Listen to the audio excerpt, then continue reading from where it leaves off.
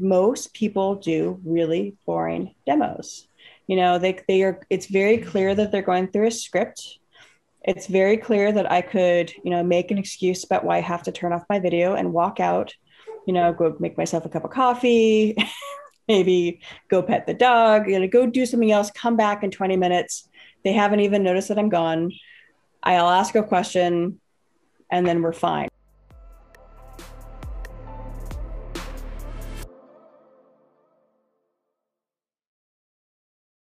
Hey everyone, George Soto here, and you're watching Demo Diaries.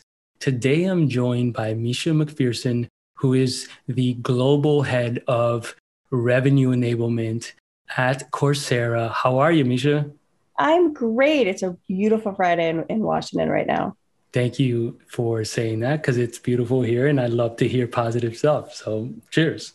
I hope you're gonna have a great weekend. I know I'm gonna like get off this podcast, take a shower, and go and grab some dinner because I'm starving. So Perfect. Perfect. Perfect.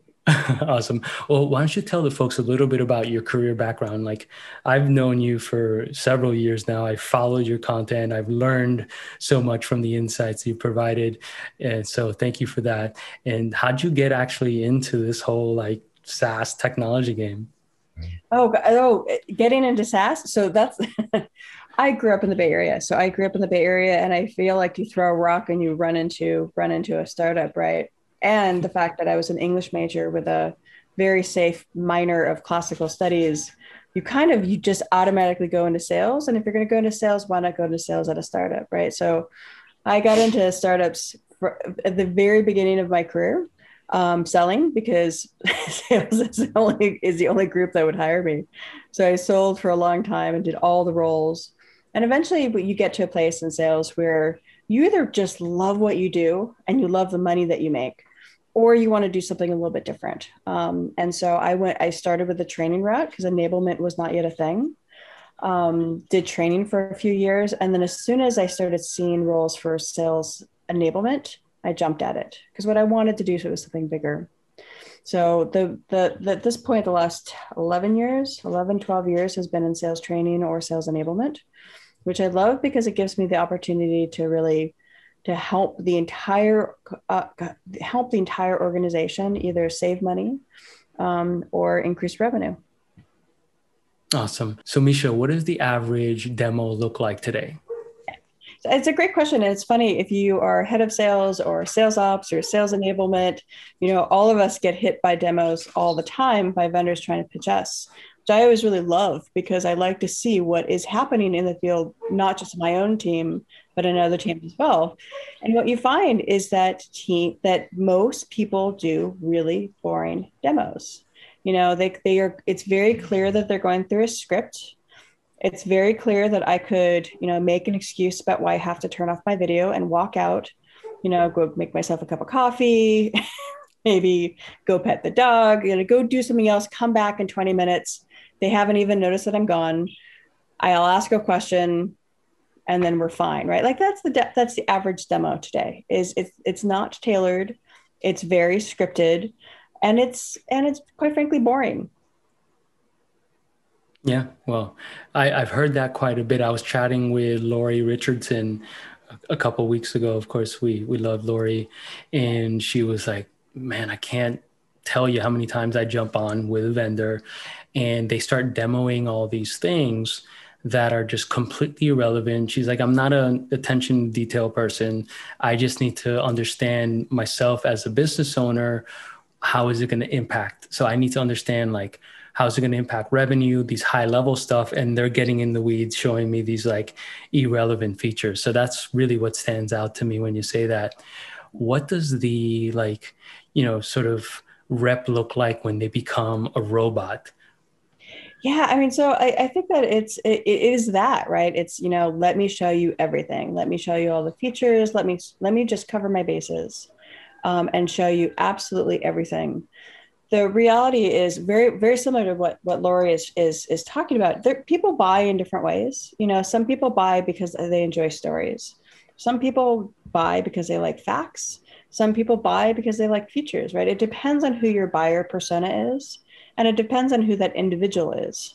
We're not all, even if we all have the same title, our personalities are different, Mm. right? So what is the magic thing that that person needs in order to get engaged and want to buy, right? Wants, actually learns from the demo. For me, I'm a story, like I like stories. I like holistic, big picture, much to what Lori is talking about. I like to know what the impact is.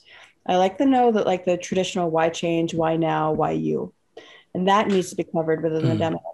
So what happens when reps become robots is the demo becomes not an addition to the sales process, but it kind of becomes a bit of a minus. What happens is that it becomes something that you click off that you have done in Salesforce, but it doesn't actually progress the deal forward. And that's really worrisome because often in demos, it's not just a rep doing the demo, you have a whole team. You either have a sales engineer or implementation manager. Maybe you have an executive there. Maybe the SDR is still hanging out. You have all these people. And in my enablement head, I'm going, how much are we paying that SDR? How much are we paying that executive? How much are we paying that sales engineer? How much are we paying that sales reps? We're putting a lot of money into this hour demo. So I want to see return on that investment, which is us progressing the deal forward. So if the rep treats the demo as just something that they have to do in order to move the deal forward, it often doesn't move the buyer forward in their own journey to understand, how is this product going to help me? That resonates with something that Joe and I were chatting about last week. We were doing a LinkedIn Live, and it was all about, you think that your selling process is moving the needle, but it's really about the buyer's process, right? And so you need to be able to align your sales process or sales motion to the way that your prospects want to buy, right? And so when you say that really resonates. It's like, show me something that I want to see that's going to really help me make a decision, as opposed to what you think I should see. Yeah, a lot of that a lot of that is about developing empathy for the buyer, right? So like there's so much negative talk about like buyers from the seller's word, salesperson's world. Buyers are liars. Buyers are stupid. Buyers are this and that. And the thing is often it comes from, we don't have enough empathy for the buyer to understand what is their process, what they actually are trying to do in order to move the deal forward. I think if we have that empathy for our buyer and more deeper understanding of what we need to do, not only is our job a lot more fun, but we actually are a lot more successful in how we sell as well. Awesome. What does a great demo look like? So great demo looks like the opposite of everything else that we've been talking about. So what a great demo looks like is something where, first of all, it should feel very conversational, right? It should feel very tailored to the specific buyer's perspective. So, and there's different layers of tailoring, right? So there is a tailoring to the title. Like if you are pitching to me, you know that I am revenue enablement. So you know a little bit about me. And then if you know what company I sell, I work at, then you know a little bit about my industry as well. But then there's also a little bit of like, how do you sell to Misha? How does Misha learn? Mm. Misha actually, like, what does Misha want out of the buying experience? Part one, it should feel very conversational. It should feel very tailored. Two, it should feel very tailored to the buyer person, to the company that they're representing, to the individual as well. And then the third thing, it should be really tailored to like, how does this impact me? From the buyer's perspective, if I'm going to go buy something, I have to do a lot of work on behalf of my salesperson, right? I've got to build consensus. I have to get people, engaged. I got to get people excited. I got to get people who are going to give me budget excited to give me that budget. All that comes down to, I have to craft messages back to my internal buying team in order for us to move forward. So how does a demo help me do that? What a great demo looks like is not the rep spending a lot of time trying to go through and make the perfect demo of features. What a great demo looks like is a lot of time where the salesperson is using the demo as a way for us to have a conversation. Mm. That really helps me understand how this new product or solution or whatever it is that you're trying to get me to buy, how it's actually going to make me better at my job, or how it's going to make my team better at their jobs. Awesome. I wish I had like a a symbol to hit because that was awesome. How do you like when you think about the challenges, right? You being in enablement and you've coached and trained so many successful salespeople. How do you sort of think about the challenges that you've experienced with helping people become demo pros?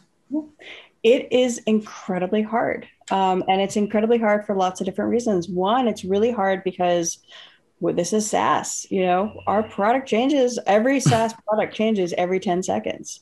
That is the world of SaaS. So keeping people up to date on the features is actually a challenge, right? We can't just ignore that because I don't want my reps to be idiots about the product that they're selling. They actually have to know that. So the challenges is teaching about the ever-changing world, not only of our product, but of competitors' products. That's really hard as well, because as fast as we are changing, every competitor is changing.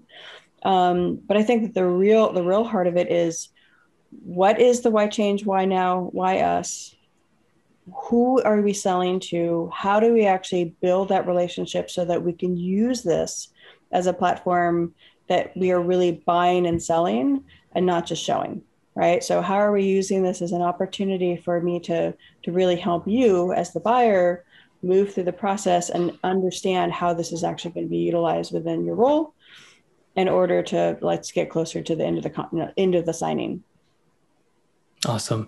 Misha, thank you so, so much on a Friday, the end of the day here, and living in Washington. And I know it's so beautiful. I used to go there when I was in college during the summers and had an absolute blast in Issaquah and all those areas. So thank you so much. If folks want to follow you on social media, learn more about what you do and also the content and insights that you provide, what are some good handles or URLs to reach you? The best way is just on LinkedIn. So Misha McPherson. What I always say is, please reach out. Please, send me an introduction. But please say why, because as you would expect, we get a lot of really bad pitches for on LinkedIn. So I want to know that why you want to connect. And don't be afraid to just reach out and say, like, let's grab a coffee. I'm always happy to chat with other peers. I'm always happy to have those conversations. Awesome. Well, we'd love to have you on the show speaking to other best practices and topics in the future. And either way, we should see each other hopefully at one of the events coming up as the world starts to normalize a bit more here. So definitely looking forward to that. Me too. Me too. Have a great weekend. Awesome. You too.